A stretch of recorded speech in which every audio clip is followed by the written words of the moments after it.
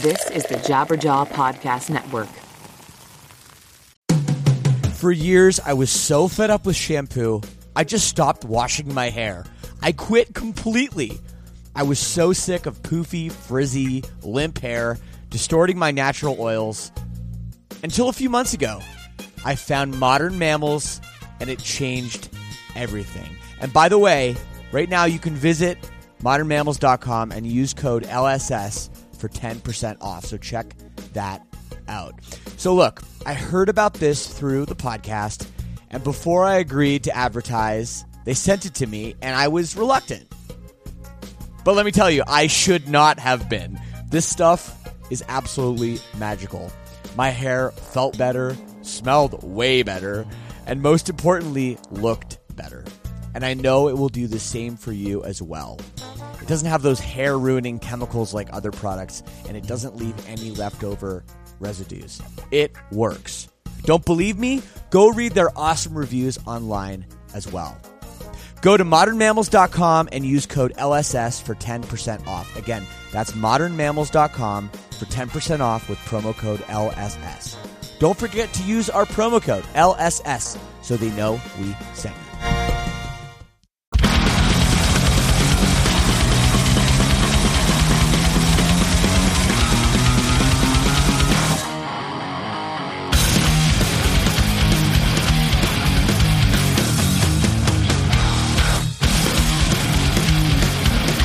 Hello, everybody. Welcome to Lead Singer Syndrome.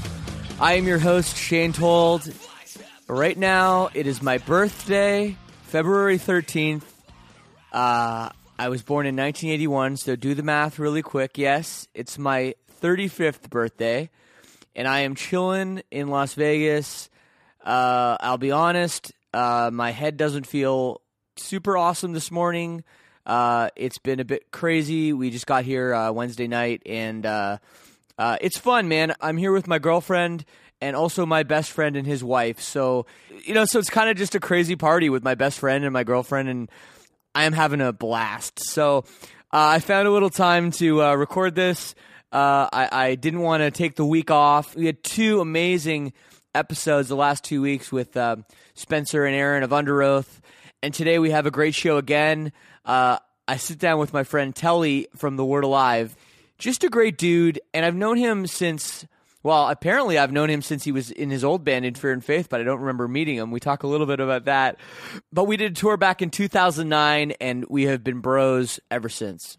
Recently, Telly went to jump in the crowd, the stage dive, which can be ill-advised, and in his case, it did not go so well. He broke his back fully. And somehow they got through the rest of the tour without canceling any shows. So that was something I really wanted to ask him about. And they got a new album coming out, and The Word Alive, just a really, really great newer band. So yes, it is my birthday, and last week I said, hey, if you want to send me some money or some gift cards, and guess what? Nobody did it. But hey, that's okay. I don't care. But if you do want to send me anything, whether it's related to my birthday or just in general, we're going to set up a Lead Singer Syndrome P.O. Box too. And if you guys want the address for that, just email me and I'll send it back to you. And while we're on it, if you want to email me just how you like the show, suggestions for the show, whatever it is, that email address is leadsingersyndrome@gmail.com. Also, we got the hate line, 657-666-HATE. We're going to have a hate line episode pretty soon where I roll the clips, so make them good. I really want the hate. I love that shit. All right, so when you're listening to this, Valentine's Day has already passed. Hopefully, you used the Amazon link to buy your significant other a very, very lovely Valentine's Day gift. If you didn't, and you need to buy her a second one, or him, a second one, go to leadsingersyndrome.com/Amazon. And what that does, it pulls up the Amazon homepage. You log in as usual, and anything you buy, 4% of it goes directly to the show. And it costs you nothing. So that's a great way you can support the show. Also, word of mouth goes a long way. Tell your friends. Tell your mom. Tell your dad. They might even like it. My mom and dad will listen to this. Hey, Mom. Hey, Dad. So it's all good. In other news, Silverstein going on tour. Silverstein.soundrink.com to get VIP tickets or regular tickets. We're doing pizza parties on this tour for the VIP. We're doing, it's always a party with Silverstein. We're going out with Being as an Ocean, Amorosa, Cold Rain, all the way from Japan, and this awesome new band called Rarity. So it's a great lineup. It's going across Canada and throughout the U.S., and I believe it starts like February 24th. So very soon. So go get your tickets, silverstein.soundrink.com. Also, I have a solo project, River Oaks, riveroaksmusic.com. Check that out. And lastly, make sure you're subscribed. Make sure this podcast goes directly to your phone or whatever you listen to podcasts on. And make sure you check us out on social media, Facebook, Instagram, Twitter. We're on all that stuff.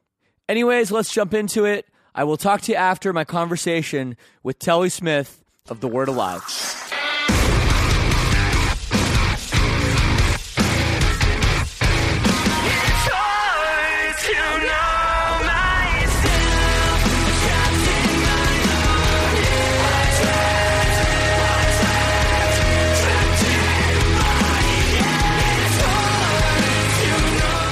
How's it going, Telly?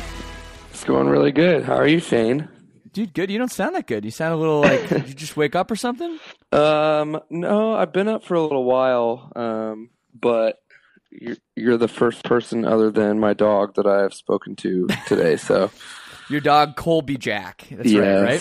Yep. See, I follow you on social media, so I know all about your pet and your beautiful girlfriend. Yep. Yeah, you're kind of the dude. Like, I was talking to Pierre from Simple Plan, and we were talking about him being like very private on his social media and stuff. You're totally the opposite. Yeah, I think a big part of it is like I've just always kind of been that way. It's not like Pierre has anything to hide, but like some people are just like that. They don't put themselves out there in that way, and that's awesome. And everybody has that thing that works for them. For me, like, I mean, I have a lot of things that I enjoy that I do, and it would be hard for me to put myself out there and not include, like, the things that make me me. So yeah, absolutely. I mean, you want to share the things that are in your life with kind of everyone. You want to shout it from the mountaintops. Exactly. Yeah. Beautiful. So where are you right now? Where are you even living? I live in Los Angeles. Okay. So I'm just at home right now and just enjoying my weekend. That's nice. Very nice.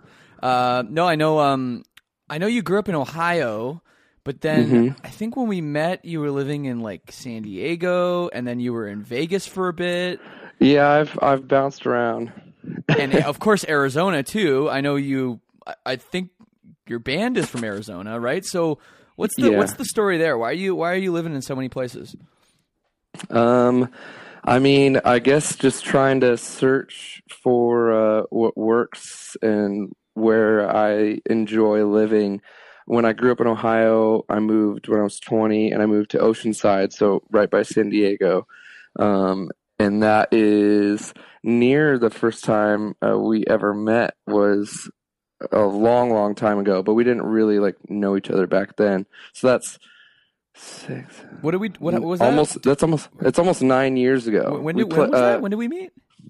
When I was in a band called In Fear and Faith. Yes. And it was just like more so in passing, and I pretty much just like fanboyed a little bit, and I was like, hey man, like huge fan of Silverstein, and just love what you're doing.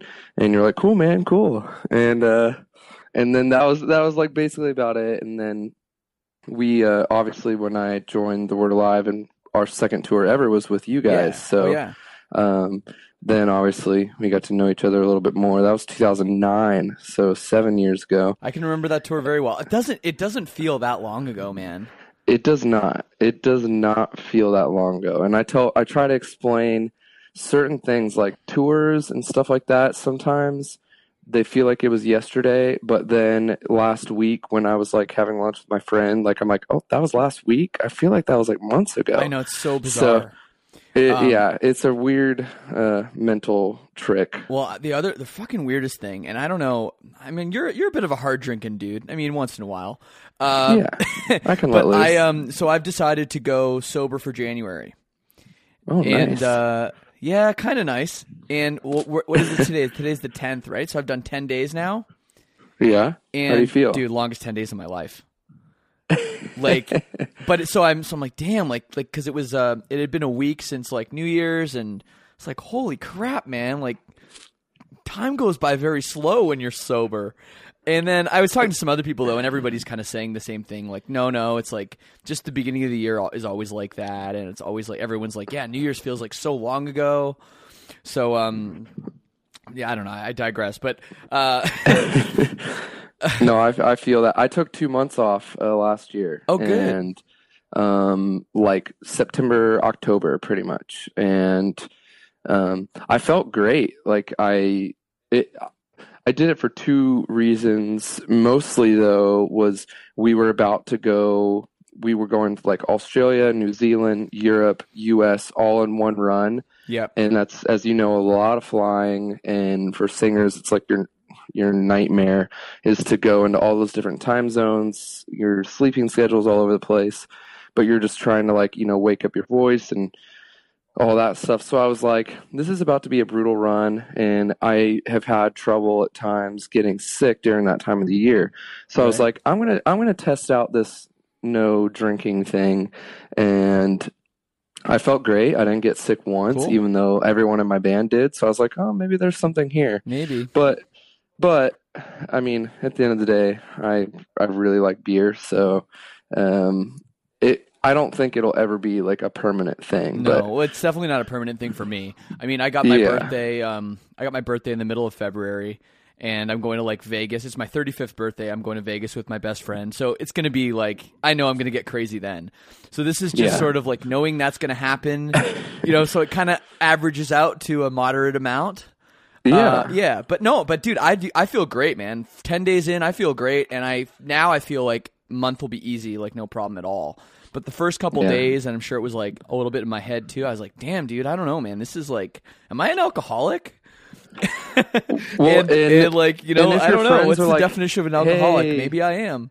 Well, and two, like for me, it's like, when me and my girlfriend, when we're trying to like take it easy for a couple days and kind of recover, it's hard because when your friends are like, hey, like this is going on tonight, you want to come here, or you want to have a drink, or hey, I'm right down the street at like our favorite bar, I know you want to come.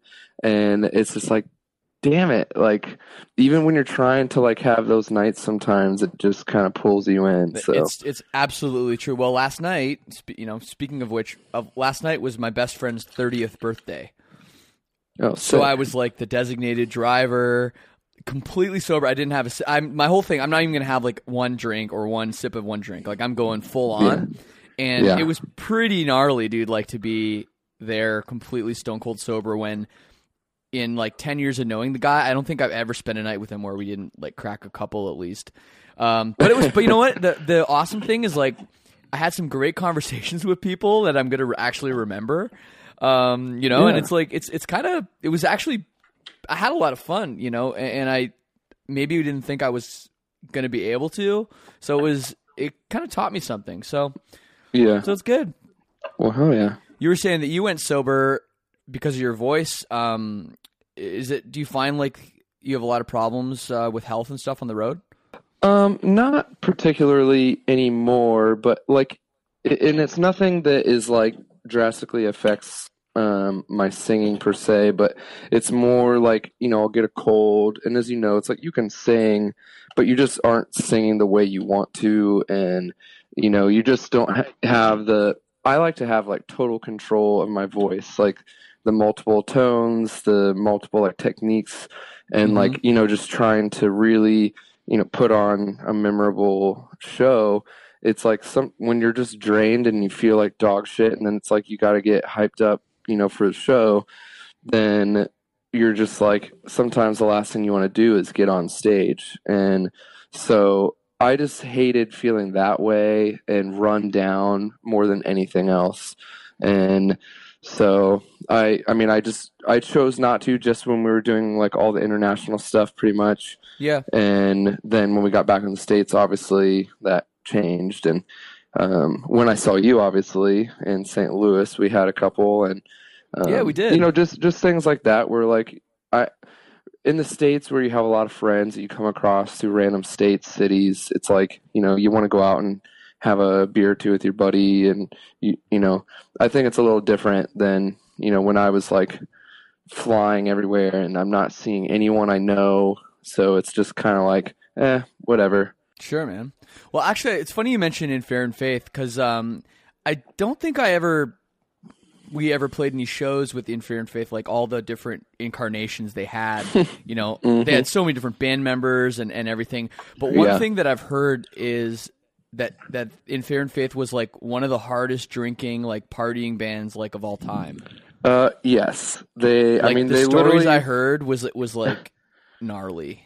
Yeah, I didn't fit in very well. Like, we're all like, well, not all, everyone. You know how it can go with past members and different things like that. But they had a lot, so I won't say everyone gets along. But Sure. I was the first one pretty much to leave, and it was because they were going at like such a crazy pace, and I actually broke my ankle like the first day of one tour, and I got pneumonia on the tour, and I stayed, I didn't miss any shows, and I was just like, it was the most brutal tour of my life. We were in a conversion van with like 9 people, and so like I would be laying down just hoping to sleep to get better, and it would just be like a party in the van. And so I was just like, all right, like, you know, I can't sing and do good, you know, if I'm sleeping like 3 hours a night. And they were just young and in a stage where tour was more a means to party than it was to like progress musically. That's like what I heard about the band, was that pretty much it was like drinking number one, music a distant second. Yeah. And it's not that they're bad, it was just they love to party, and you know, there's nothing wrong with that, I guess, you know. Well, this is the Lead Singer Syndrome podcast, so I'm sure like eventually I'm gonna have somebody on there that's gonna tell me some like fucking you know, crazy drinking groupie stories. It hasn't happened yet, but yeah, I mean, they wouldn't be far off to have some stories, that's for sure. That's great, man. So that was like the first band that you joined, right? I mean, you grew up in Ohio. Yeah. Let's start from the beginning. Like, so you grew up. What was your upbringing like in Dayton, Ohio? Is that right? Yeah, I grew up in Dayton, Ohio, in a suburb called Kettering, which is where you've probably played the Attic. Yeah, that's that Attic. Yeah, it's funny. I was talking to Caleb on the very first podcast about that venue. We couldn't think of the name. Yep, and the then Attic. It was like big Christian. Yeah, the Attic. That place is like kind of legendary in that area, isn't it? Yeah, it was for a long time. Like, that's where like Prada really got their start. That's where Hawthorne Heights got like their start. Yeah. And John Kilby was the promoter's name, the owner of that venue, and he kind of you know, he didn't take care of the bands, and you know, wasn't always honest with agents and just different things like that. So he kind of ran it into the ground. I'm surprised it lasted as long as it did. With, you know, once I was touring and I learned a little bit more about, you know, settling and how all that stuff works, and seeing like some of the loopholes he would find to basically make more money for himself. And it just, you know, it caught up with them and they had to close. But that was like my venue. I went there for a shit ton of shows, and I saw like we're about to play with Zayao from on So What Fest. They're doing like a reunion, and crazy, I went and saw them and Norma Jean. That's, you talk about a band with member changes, man. Zayo has the most like ever. The most ever. Is it anyone? I think the they're drummer, like 13 or 14. It's like the drummer lot. Was the last original member I remember, and I don't even know if he's in the band anymore. No, well, now they're having this reunion, and I know at least two of the longest standing members Right. are doing it, but I honestly don't even know what lineup they're choosing to reunite as. So, I mean, I'll find out soon enough. But Dude, like, I forgot about Zayo, man. I used to Yeah. love fucking jam that band, dude. Yeah. They were like, I never really thought about this, but they're kind of one of the pioneers of that genre for sure. yeah, they were the first band with screaming I ever heard in my entire life, and I was like, I don't know if I hate this or if I love this. I was like, I don't know what this is, but it does something to me. It like makes me feel something that I haven't before, and they actually like got me, into Norma Jean was Ludacris, and then it became Norma Jean, and so I got into them. I got into Deftones and Korn and like that whole wave of stuff where I like discovered like the underground first, and then I was like, okay, there's some mainstream bands that are kind of, like this, a little more polished, obviously now, looking back. But, to me, it was just kind of all like they all fit together. And then I branched out from there, and I learned about, like Bayside, about Silverstein, about, all these bands that had a little bit more melody to them, but still had, their heavy parts. And I was like, this is like the best of both worlds. Cause I grew up classic rock, and my dad is like a huge like Eagles fan, Steve Miller Band, Boston, like just all stuff like that. So I grew up with like that, and I love singing along. That's like what gave me my love of singing was classic rock. And then my mom listened to like Hootie and the Blowfish, Celine Dion, just like, so that, but we all sang. Like my dad sang all the time, my mom sang all the time. They were both really good singers, but I didn't think of them as singers. I was just like, to me, it was just riding in the car and we would sing. My dad had a karaoke machine and we would, sing for fun, but I never like thought of it as performing or anything like that. Like, and so some people, they'll ask me like, oh, when did you start singing? I'm like, well, I've been singing my whole life, but once I realized that it was actually something that people did like professionally and that might be a cool thing to try, it wasn't until I was like 15, 16 where I even started thinking about the possibility of like being in a band myself. So it wasn't until later on, and I didn't even join my first local band until I was 17. And, wow. And so I got a little bit of a late start on things, but I made up for it quickly. I was in a local band from Dayton called March and Collapse that played with like Prada and like all the big national bands that like came through Dayton. Like we opened up for a bunch of them, and then that's how I met the guys that became Emarosa. They used to be Corsets or Cages before they signed to Rise, and they actually took me on my first tour ever. And I drove, I did merch, and I was trying to learn the guitar parts to become the second guitar player because they had recently lost someone, and they just wanted like a friend who would, play the parts.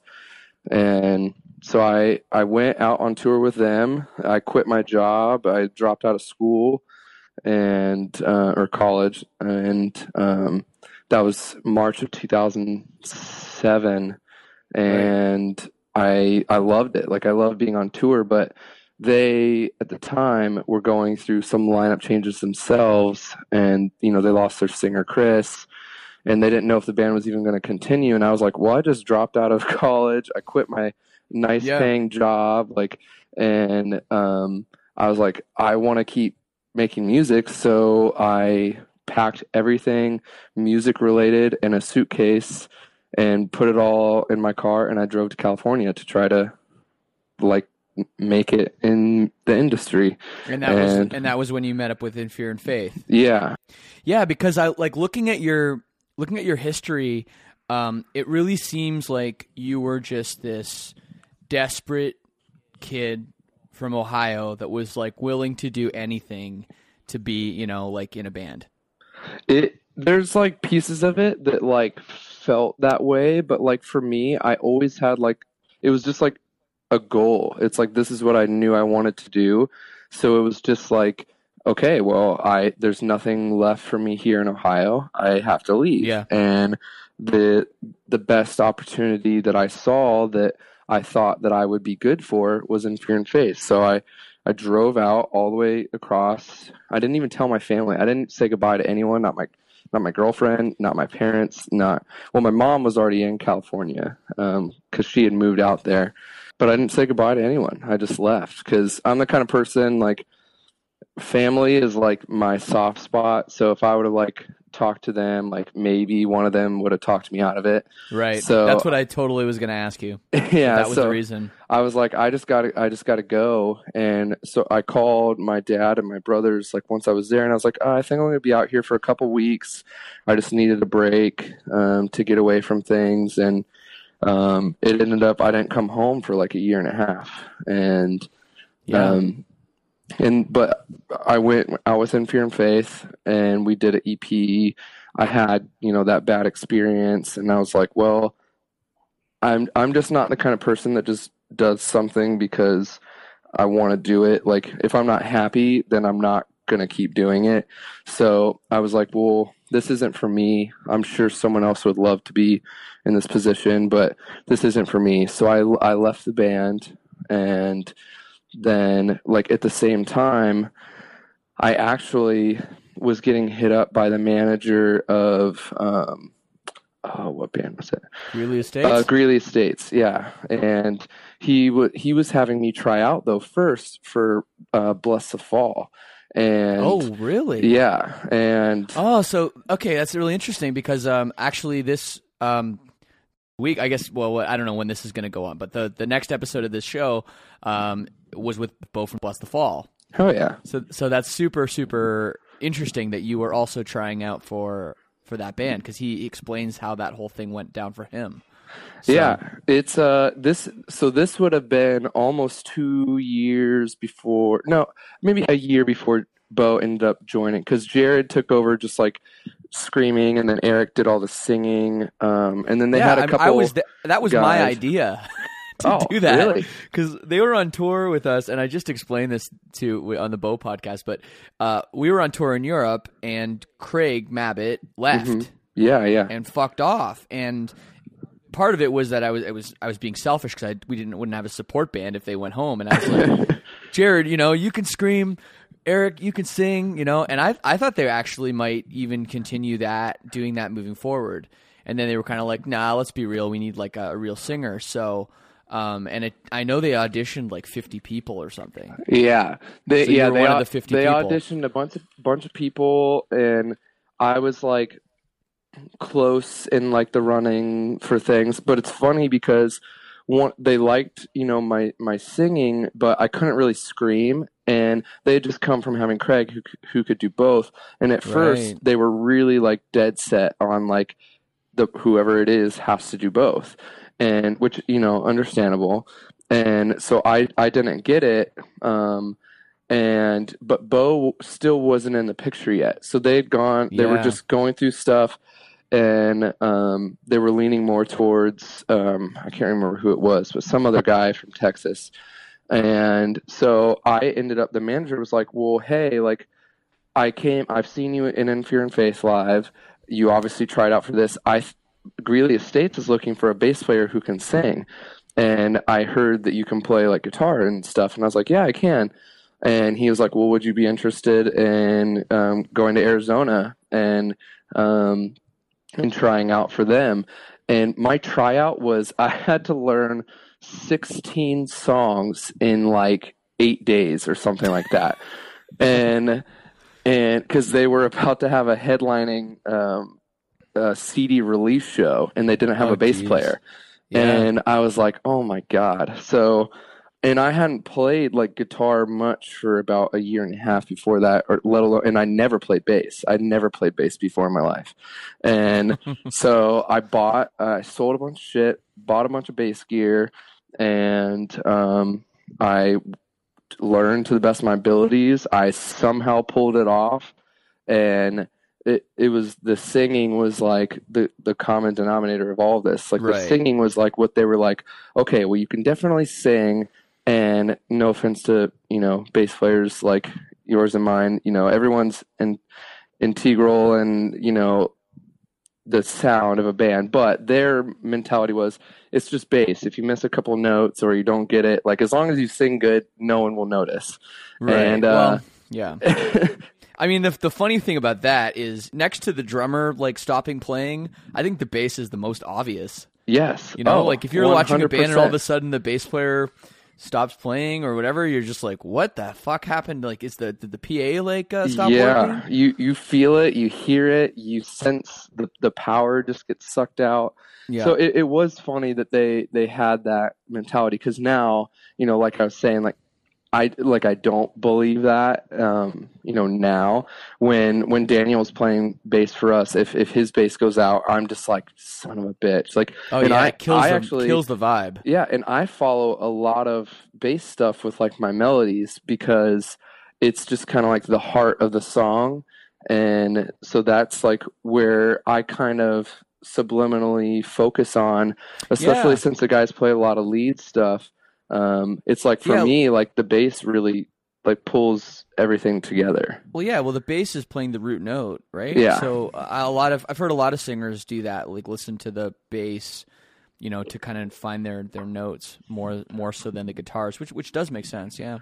Yeah. So you joined this band not ever playing bass in your life. You literally sold some shit to get bass gear. And Yeah. so I'm going to go back to that other question. Like you definitely were like desperate to be in a band. Yeah, Like, I knew it was what I wanted to do, and I was just searching for, I guess, the right one, like Right. the perfect fit for me. And I loved being in Greeley. So to this day, I love those guys. We talk, like I see Ryan when I go, the singer, when I go to Oh yeah, Arizona. I know them very well. Ryan's Yeah. a great dude. And just it was the easiest band I've ever been in. Like there was Yeah. never one time, no one ever got in a fight the entire time I was in the band. No one like disrespected someone else. Everyone was just like very much like friends first, and then everything came after that. And Those dudes are pretty old, man. Yeah, Like, they were old. They're I was older. 9 They're older years. than we are. Yeah. Ryan now, he's getting pretty up there. He's but he doesn't look it. He looks just as young, if not younger than us. He always has been that guy. Well, really funny thing about that band quickly, first time we ever played Arizona, this was in 2003, I guess. And Greeley Estates were like the local band on the show. Mm-hmm. And I don't want to say anything bad about them, but they were like horrible. like they were really, really bad. Yeah. Like they didn't know, it was like they didn't know how to play, Yeah. And they kind of had the aesthetic and whatever, and like the kids didn't seem to notice, but I was like, man, this band is not good at all. So, hung out with them, super nice guys. And they they gave me like a CD, which I think I have, which they probably would never want to see the light of day. And I remember talking to them, and they like were basically like, yeah, we met in college, Yeah. whatever Arizona college, and we just like started playing guitar. Like, so they're like, yeah, like I just learned to play guitar like 6 months ago. Yeah. And I was like, that's crazy. But it was really funny to me because they had this mentality like, we're going to do it and we know what to do. And they definitely had the aesthetic. And then like fast forward, I mean, 2 years maybe, I started hearing about them, and I was like, that's crazy that this same band, this like awful local band, actually is decent and actually is, doing stuff. Yeah. And it's like a real testament. It's like that kind of fake it till you make it, idea. It was. Coming like full circle with them, I played with them in 2007, 2006 with my local band. We opened up for them. So I met them years before I ended up actually meeting them and like trying out for them, and I reminded them of the show, and they like remembered the whole show and everything. I can't remember. I think it might have been in Kentucky, but it was at this venue that was an old like film theater, and it had like seats in it, and they would play like horror movies on the screen while the bands were playing. And it was just this little, maybe like 300 cap venue. Really grimy. Sound was horrible, but it was like the kids went crazy and were like jumping off chairs and stuff. Yeah. And so like we had like this sort of connection. And I've always, even though I was younger, I think I was 21 or 22. I was 21, I think, when I joined Greeley.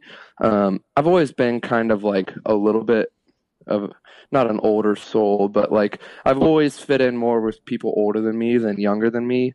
And so even though I was the young one in the band and the new guy, I really related to them in a lot of ways, because they weren't really like party, but they were like, let's get drunk, but just like as dudes going to a bar, have fun, and come back. It wasn't like, let's invite a ton of girls, let's get, fucked up and not even be able to play a show tomorrow. It was just like, have a really good time and enjoy, like, hanging out with your boys. So right. So I guess after In Fear and Faith, though, anything it would was have been, it was very mellow. tame. Yeah, very tame. Yes. And so, I mean, we had a great time. Played Warped Tour for the first time ever. This is 2008. We went out on tour with still one of my favorite tours was with August Burns Red, and that fall. And so while I was on Warped Tour, though, I get a call from Mike, who used to be in Bless the Fall, and he was like Mike Frisbee. Yeah. And so we had practiced, Greeley and Bless the Fall practice in the same practice studio in Arizona. And so they heard me, like singing and jamming with Greeley, and when they said no to me, they judged it off of a recording that I had done in California. Oh. And so when they heard me singing live, like with Greeley at practice, and we got to know each other and we were hanging out and became friends, they were like, we want you to join the band. Like I used to have a cell phone with it that, I still have the text from Mike that he was like, if you fly home from Warped Tour right now, you will be in Bless the Fall. And I was like, dude, like, I love you guys. Like, singing is where my heart is and what I want to do. I can't just quit in the middle of a tour. Like, I was like, I can't. Right. And I'd never done Warped Tour before. So it was like a huge accomplishment for me to go from the first national band I ever played in 20, and a year later I'm on Warped Tour, and we were doing very well. And so it was just kind of like a whirlwind year and a half for me, and I was like, I can't do it. And he was like, well, we have to fill the spot.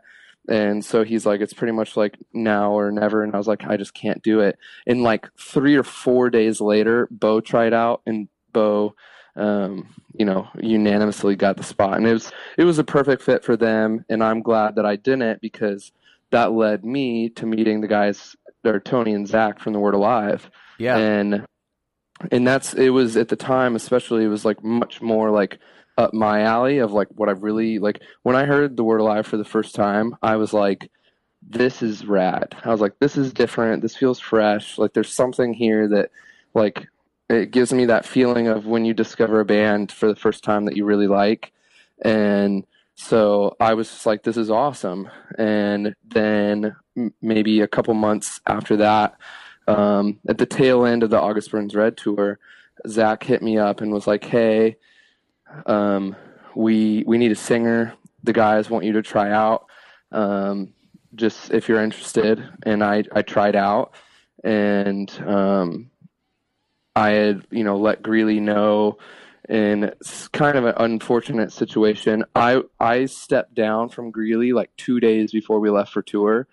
But the guy who was battling me to join the band, he already knew all the same songs. He actually is like an amazing guitarist and bass player and just all around musician. And he was like, I'll fill in for you at the very least. Like, if they really, enjoy me on tour, then who knows? Like, he really wanted to be in Greeley, and they were going like way heavier, as everyone found out later on. But I knew when I quit that they were becoming pretty much like almost like a death metal band. And so I was like, I want to sing, so this just isn't for me. And but the word alive, but that's interesting because the word alive, I mean, were you screaming at all at this point? No, I couldn't really scream at all. And I learned how to scream. It's kind of the fake it till you make it thing. I faked my way through screaming because their PA system where I tried out was so bad that you kind of could. And I got the spot, and then it wasn't until we went to record the first demo in The Word Alive that they were like, I thought you could scream. And I was like, no, I can't. And I had already tracked all the singing. And so it was like we were already in there. And so we're doing this song, and this is for Fearless to potentially get signed. and they're like, are you fucking kidding me? Like, they wanted to kill me. But Tony was like really patient, and he was like, hey, like, I believe that you can figure this out. Right. The producer said, you have 2 days. Like, go learn how to scream, pretty much. And I was like, okay, I've tried to scream for years. Literally from the time I first heard like heavy music, I tried to like scream in my car. I couldn't. I blew out my voice in the first like 30 seconds, almost always. Just like so many fans tell me nowadays. And I'm like, yep, I was there. I know exactly what you feel like. But it was just, I went into the practice space with Tony, and as silly as it sounds, he just played a shit ton of like breakdowns over and over again. And I just like kept trying things, and I kind of stumbled across it. And he was like, do that again. And I did it. And then the rest is history. I just like learned how. But that's also why I struggled so much early on in our career with singing and like maintaining my singing voices, because I was actually learning how to scream the whole time. Like, every show was like me trying to figure it out more and more. And, now I can scream without losing my voice. But back then it was just like I was just thrown into touring full time and not really knowing what to do yet. And it was a that's struggle. Something we have in common. I mean, we're both guys that do, a fair share of screaming and singing. Mm-hmm. And I was the same way, actually. I started out as a singer, completely singer. I didn't think I could scream either until, even the first Silverstein demos, I didn't really know how to scream at all. It was kind of like a weird yell I would do. Mm-hmm. It sounded terrible. And then when we got Neil, who's Neil, our old guitar player, he came into the band with like more of a metal thing, more of a metal influence. Mm-hmm. And there's actually my first scream ever that I ever did in my life is recorded on a cassette tape, because we had this song. It's like da na na na na na na na na. And then I let it rip, and it was like the first one I ever did. That's so it's funny, but it's true. Like, it was kind of like it was screaming, and I try to tell people this. It's like, because I'm sure it's the same with you, but kids ask me all the time, like, "How do you do it?" And I'm like, I don't really know. And it's like, it's just this sort of thing that like it clicks, and then it's there. Yeah, exactly. And then once you find that thing, you can kind of start manipulating it, and and then now I'm like, I can do like a lower one or a higher one or whatever, but like it's finding that first place. Would you agree with me? That's kind of what it is? Completely. That's exactly what it is. And it's like, and it is kind of like singing, but I view it more as like, it's like when you're a baby and you like have to learn to talk, and then you put words to it, and then you understand pitch, and you yell louder, you yell softer, you just like understanding your voice. Well, screaming's kind of the same way as talking or singing, to where you can work out that muscle and sing higher, sing a little lower, sing more aggressively, whatever the case may be. Screaming is the same way. Like, I started where I could do pretty much just like almost a monotone, like kind of what most people consider as like a mid-range scream. That's like all I could do. So Empire and Deceiver, our first two releases, I do anything that's like mids, and then Zach would do like lows and highs. And then we would like kind of like mixed those in so it gave the perception of more range and depth to the screaming. And then, but I was the whole time like practicing, working, trying to figure out like, how the hell do you scream high? Like, and how do you scream super low? Like, and it wasn't because I like wanted to particularly sound like something. Once I start something, I just want to figure it out to the best of my abilities. And so I was just like, okay, well, there's things that other people are doing that I can't do. So I want to learn how to do that because it sounds cool. And that's just where you take it from there. It's just, you have to find that starting point of what works for you and then just keep pushing it, expanding it, and just experimenting with your voice. And it's a fun process. It's a frustrating process because I would have like months where I wasn't doing anything different. And then all of a sudden one day something would happen almost on accident. And I'd be like, oh, that's how I make that sound or do that. And then it clicks. And then it's true. You just keep going. Yeah. Well, I mean, my scream has evolved too. I mean, our first record, I don't even know what's going on. Like my scream is kind of hilarious sounding, and it's evolved over time. And I think that that's okay, and my singing has too. And yeah, that's cool. Were you worried when you started screaming that, your singing voice would suffer? Because I mean, that was, and maybe still is kind of where your real, passion lies. Yeah, definitely. I mean, especially when I was losing my voice, like it was very disheartening to say the least. And, when the guys would be frustrated with me or like bummed out and I didn't sing good for a show, I would really take it to heart. And especially being early on touring, like, and I had toured before, but no one else in the Word Alive had before they joined. So they didn't really understand quite yet that touring is hard and touring in a band for being a singer, and if you drive all night long and you don't sleep, that the next day you're just not going to sound as good. And it's that's something that we learned later on, and luckily the guys all figured out and respected the boundaries of what I could and could not do off stage that also helped my voice, and they've always been supportive of that since then. But early on, I mean, I would go on stage with zero confidence because I knew that either I didn't have a voice or I was going to lose it. And it was very, very frustrating for me, especially when our second tour ever, we were with you guys and you were killing it every night. And the band's pretty much just like, well, Shane's doing it, why can't you do it? Shit. Sorry, dude. Yeah, dude. What the fuck? But it's like, that's just growing pains of being in a band that everyone's relatively inexperienced. You're going to go through that of you. Now there is a point where there was things I was doing that were hurting my voice that I wasn't even aware of yet. Like I would talk on the phone too much. I would, on nights where I wasn't driving even, I would stay up late, and just a bunch of things that were just collectively deteriorating my voice. Right. And you don't smoke, right? No, I don't smoke. I used to. Oh, you did? Yeah, and I stopped for also for the old voice. Good. Yeah, no, I remember, like, I'm old enough now. I mean, I'm sure a lot of people that are younger and stuff will think this is so ridiculous, but like, I come from the era where most venues, like, you could smoke. Mm-hmm. And like, that was so horrible for me, like for singing. And occasionally, even though it's 2016 now, there are still sometimes you'll run into a venue where you're like, really? You can fucking smoke in here? Yeah, especially in Europe. I find Europe's way better now. Europe used to be horrible, though. Like back in, I remember even as late as like 2007 or 2008, I remember there were still like smoking venues in Germany and stuff, but not really anymore. I mean, like Russia, yeah.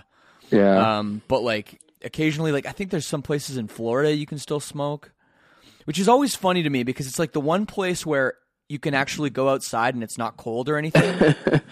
They're the people that want to stay inside to smoke. It doesn't make any sense to me. But anyways, whenever I run into a venue where they have smoking, I'm just like, oh God, this is my nightmare because it ruins me. Yeah.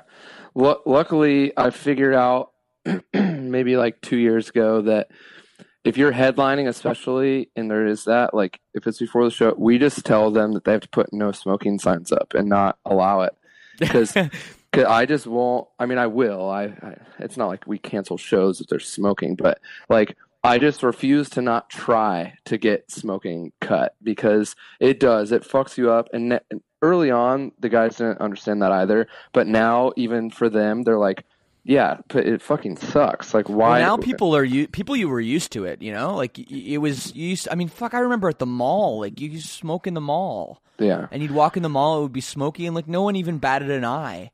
Now it's like the second you're in a venue and someone lights up, like, it's just like, what is that? Oh, God, it's horrible. Yeah. It's, like, so fucking weird. But we were doing the sign thing as well, and we did it in Germany once. And so they put up the signs that we told the promoter, and they put up the signs in German, and we didn't understand what it said.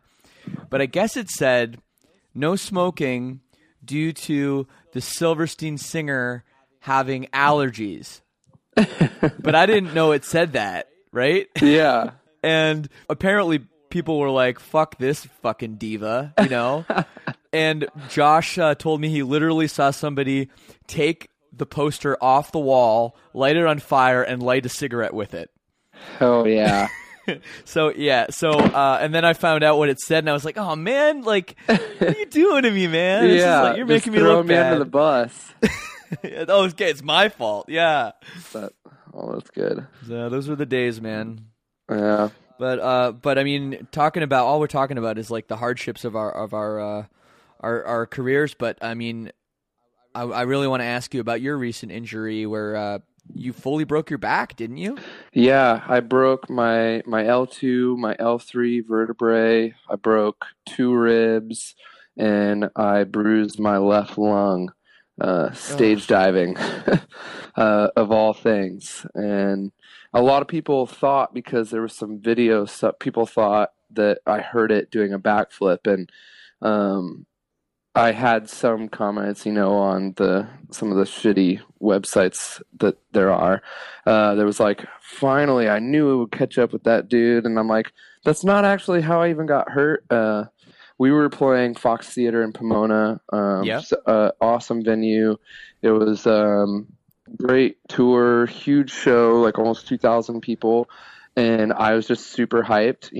It's Pomona, so we have like label out, management, booking agents, my friends, because I live here, and my girlfriend, like just her family, everyone that I would ever want to play a show in front of and kind of show off for was like there. So you're revved up. Revved up. Oh, the juices were flowing. And and so last song, and I go to the back of the stage and I run, and I jumped off of our risers and I went as far and as high as I could possibly go.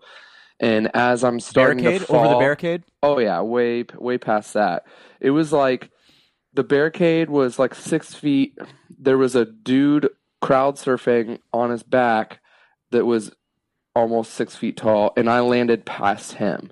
Yeah. And so it was like a giant leap Carl of Lewis faith. Shit right there. Yeah, yes. Exactly. And I would have won some Olympic medals for sure. and like it happened like so fast, but it felt so slow to me because I jump, I look, I see hands like about to catch me, except for one dude like kind of tucked to his left and put his like arm and elbow up to brace the impact.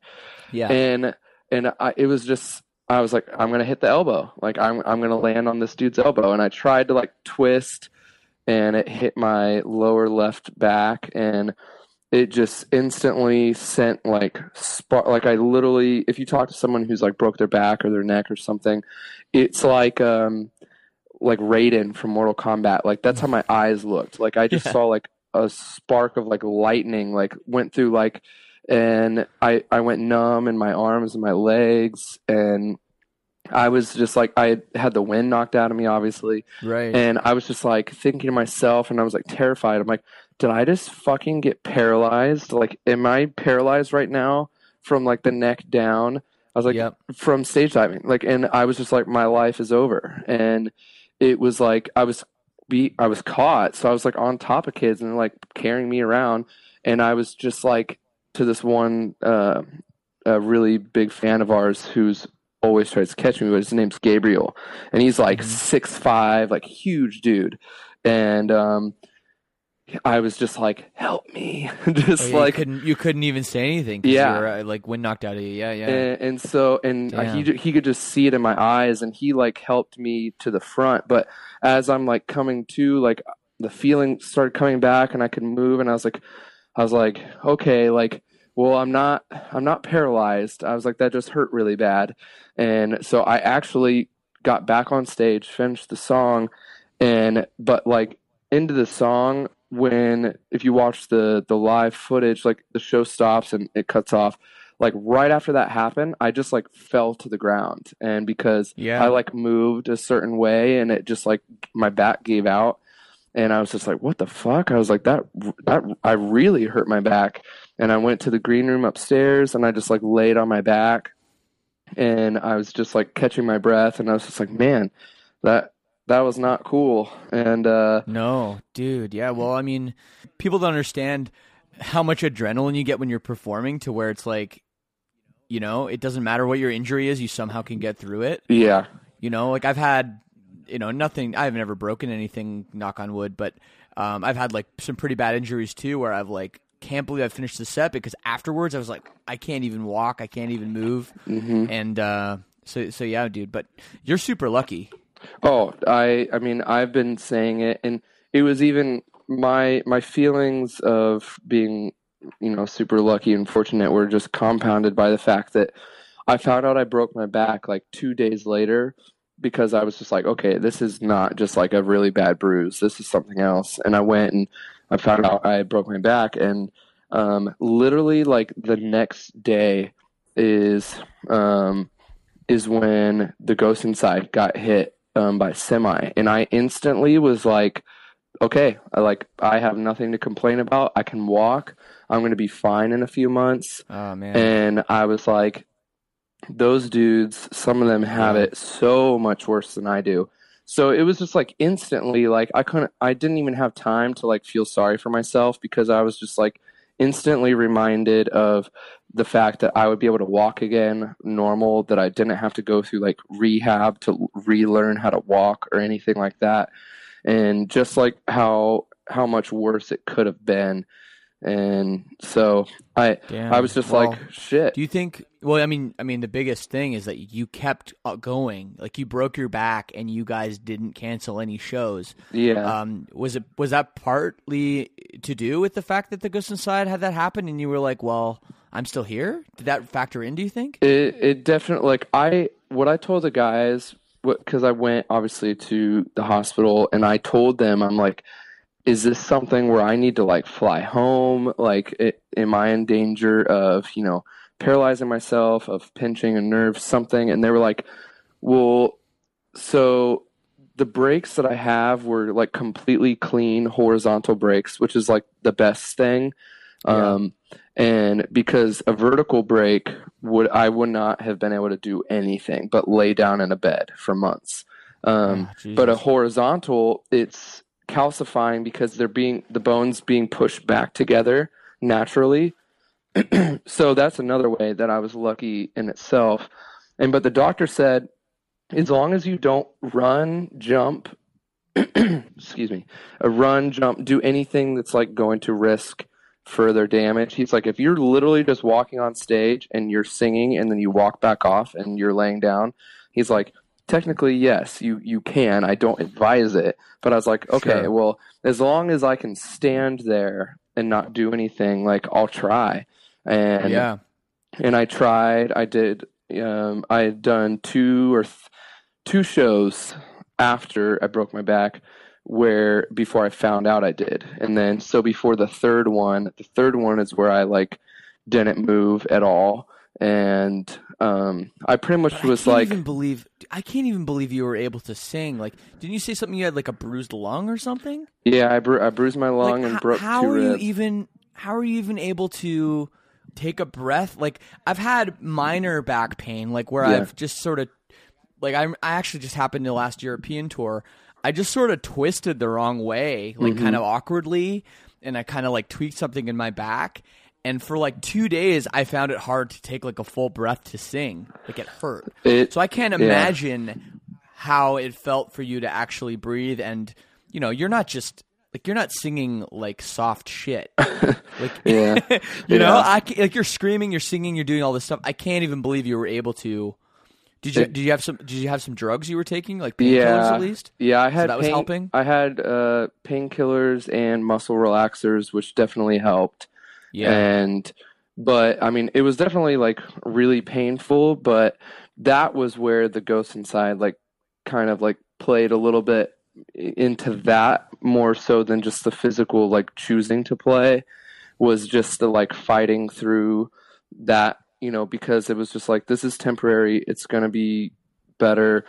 And it was bad, but fortunately, like, I'm not trying to sound like a badass because I'm not, but I have a pretty high pain tolerance. Like, I just always have. I broke a lot of bones in my life, like whether it was playing sports or skateboarding or doing BMX jumps. Like, I always was super active. I've been stabbed, fell out of a tree. I've been punctured like in my like side. Like, I've had a lot of injuries before. Like, and who stabbed you? My brother.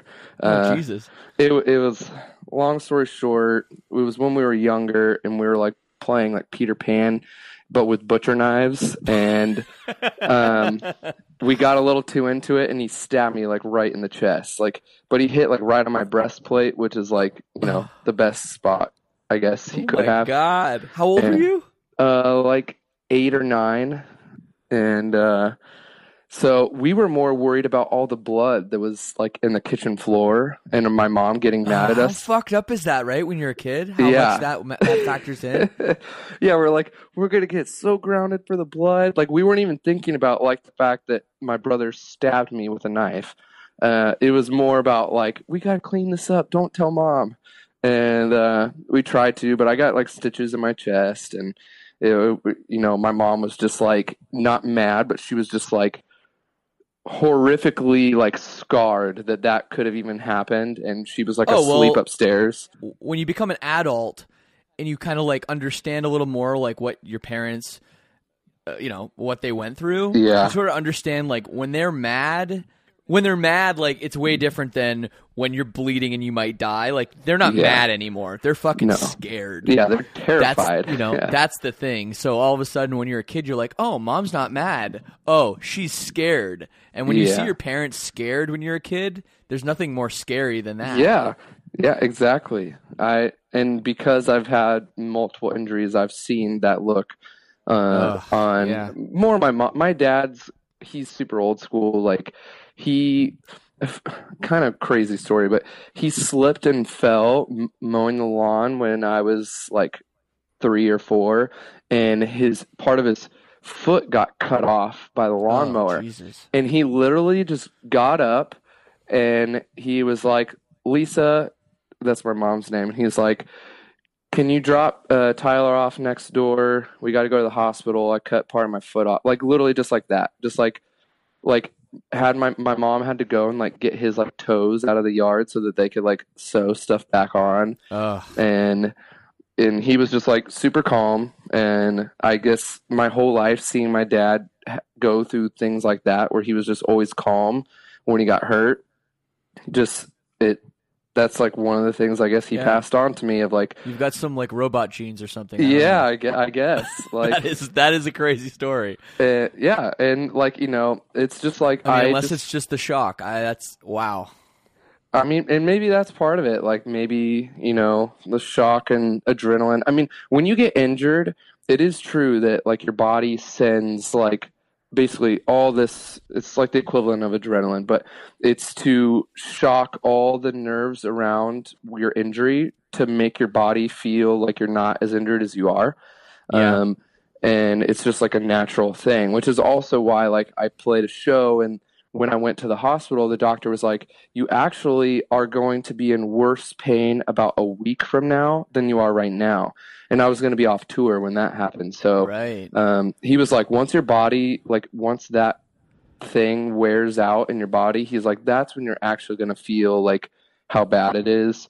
But he was like, you're going to be at home on on your bed with painkillers. He's like, if you want to, he's like, you won't feel anything. But he was like, just be aware of that. So, well, that's the thing, like, too. I mean, whenever I'm sick, I always feel like if I lay around in bed and I mope around and I'm like, don't change it. Like, I stay in my pajamas all day, I always feel worse than if I just get out. And it's and what we call it in our camp is we call it, you got to show your body who's boss. Yeah. Oh, dude, and it's so it really true. is a thing. Like, if you get up and you take a little walk and you do some normal things, it's like it's partly psychological, but I think it's also physical too. In that like you're kind of getting the blood flowing around and it's better. Yeah. Oh, I definitely completely believe in that, because I use that on tour, like where I just like keep going and play shows and show after show, and then sometimes when I get home from tour and I can relax, that's when I'll get sick, and then vice versa. Like when I'm home and I feel like that, I'm the one who gets up. My girlfriend's more the other side, where like she'll lay in bed for a few days, and I'm like, you feel terrible. We have the same thing right now. I was like, just get up, drink some water, like let's go, like get some fresh air. Different. Yeah, and they are, and they handle things the way that they need to and want to, but I'm totally the type of person that when I'm sick, like I don't want to just lay around being sick. I want to try to fight off whatever it is, for sure. So moving forward with all your, you got a new record coming out. Yeah. You're going to be doing lots of touring, I'm sure. Mm-hmm. Has this, like, are you thinking about kind of changing your ways a little bit when you get back out there, or do you think it's going to kind of the memory will fade and it'll wear off and you'll be like the old Telly again? I mean, there's certain things that I'll do again that are technically risky. But I think just being more mindful of like when I'm choosing to do these things. Like, for instance, when I did this stage dive, it was on a support tour where we were playing with Motionless in White. They have a much different fan base at times, right.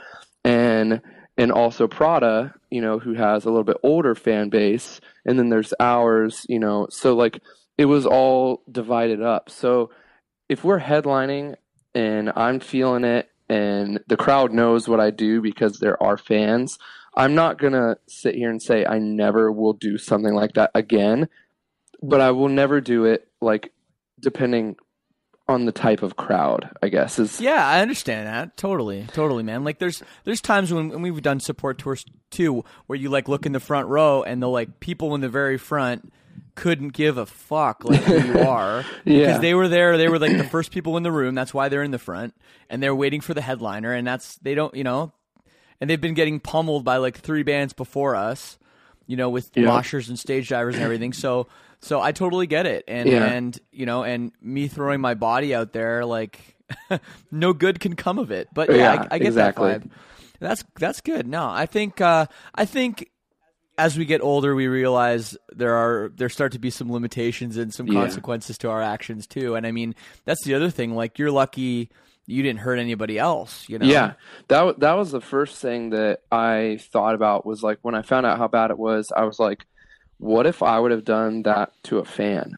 Having it happen to me is one thing, because I'm like, I caused this, I chose to do it. But if I would have done that kid or fan or whoever, like, they didn't go to that show like signing up to get a giant body like dropped on them. So it's like, even though that stuff happens, it's like, and you're aware that it could happen to you as a show goer, it's not something that, like, if it does happen to you and you break your back because some idiot jumps off stage like I did, then that you're going to be cool with that. It's like, you're going to be like scarred as far as like going to certain shows and seeing certain things. And I would feel horrible to take away that like kind of naive, like where you can just go and enjoy a show and you're carefree. Like after that, because I'm going to always be aware of like my back now. I'm always going to have that in the back of my mind of like, okay, certain things I'm just not going to do or try.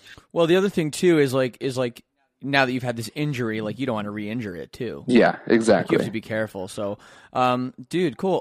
Well, so you got a new song. I just listened to it. Yeah, Trapped.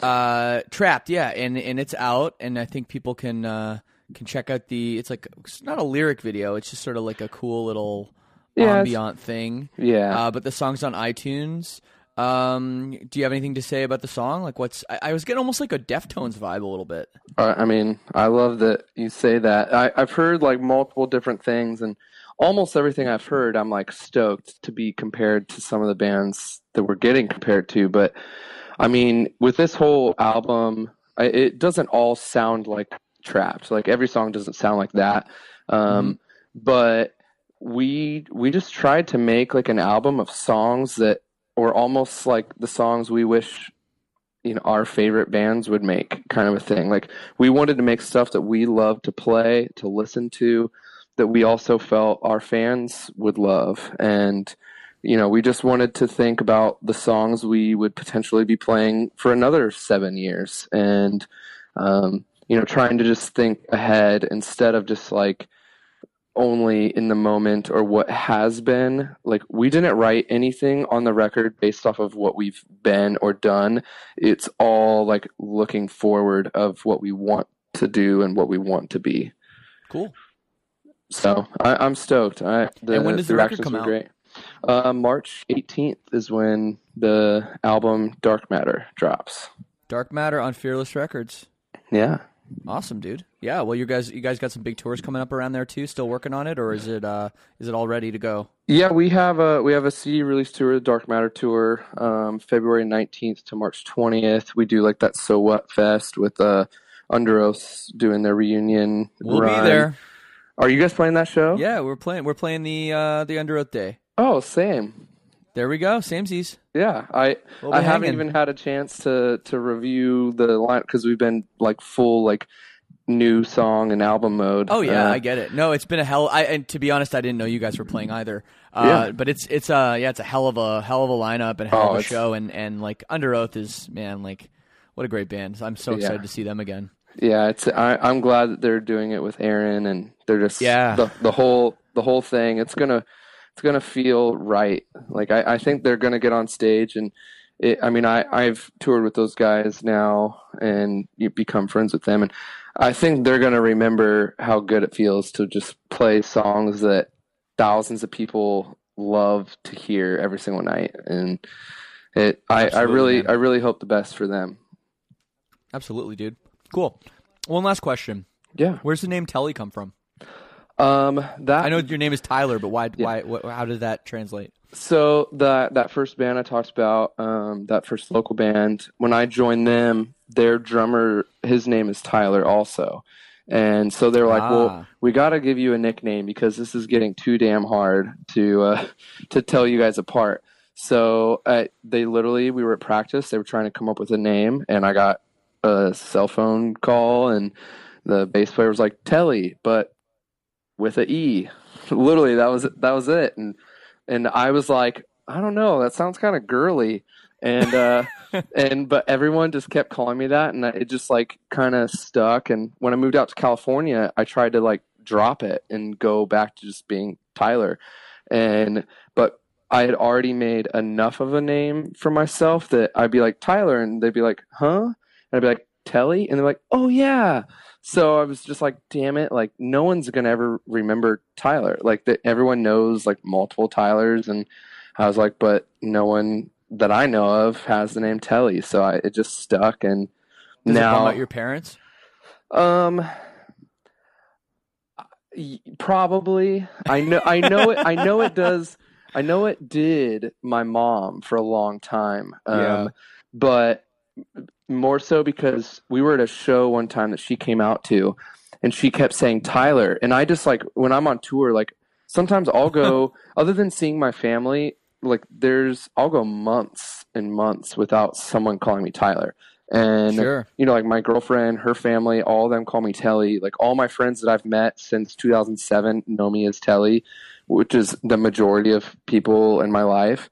And, so like my mom would be saying Tyler, and I wouldn't answer, and she's like Telly, and then I looked, and she literally looked like she wanted to cry because she was like, I can't even call you by your name anymore, and I was like, all right, Mom, I was like, I'll try to keep it in the back of my mind to always assume that Tyler is for me, but it's hard. It's a weird. It's hard to explain. Like when someone calls you something every day of your life for months, and then there's a few people that you see maybe 2 or 3 times a year that call you something else. It's kind of weird, you know. But some of my family has adopted Telly. Like one of my uncles he just calls me Telly now, and it's like. And so it's like I like it. I like the name. I think it's cool. It's nice to have a little like identity outside of just being, especially when your last name's Smith, I guess. Yeah, it's like my name. How many Tyler Smiths are there out there? A lot. Like probably millions. If you were born in the mid '80s, there's a high probability that your name has Tyler in it at some point.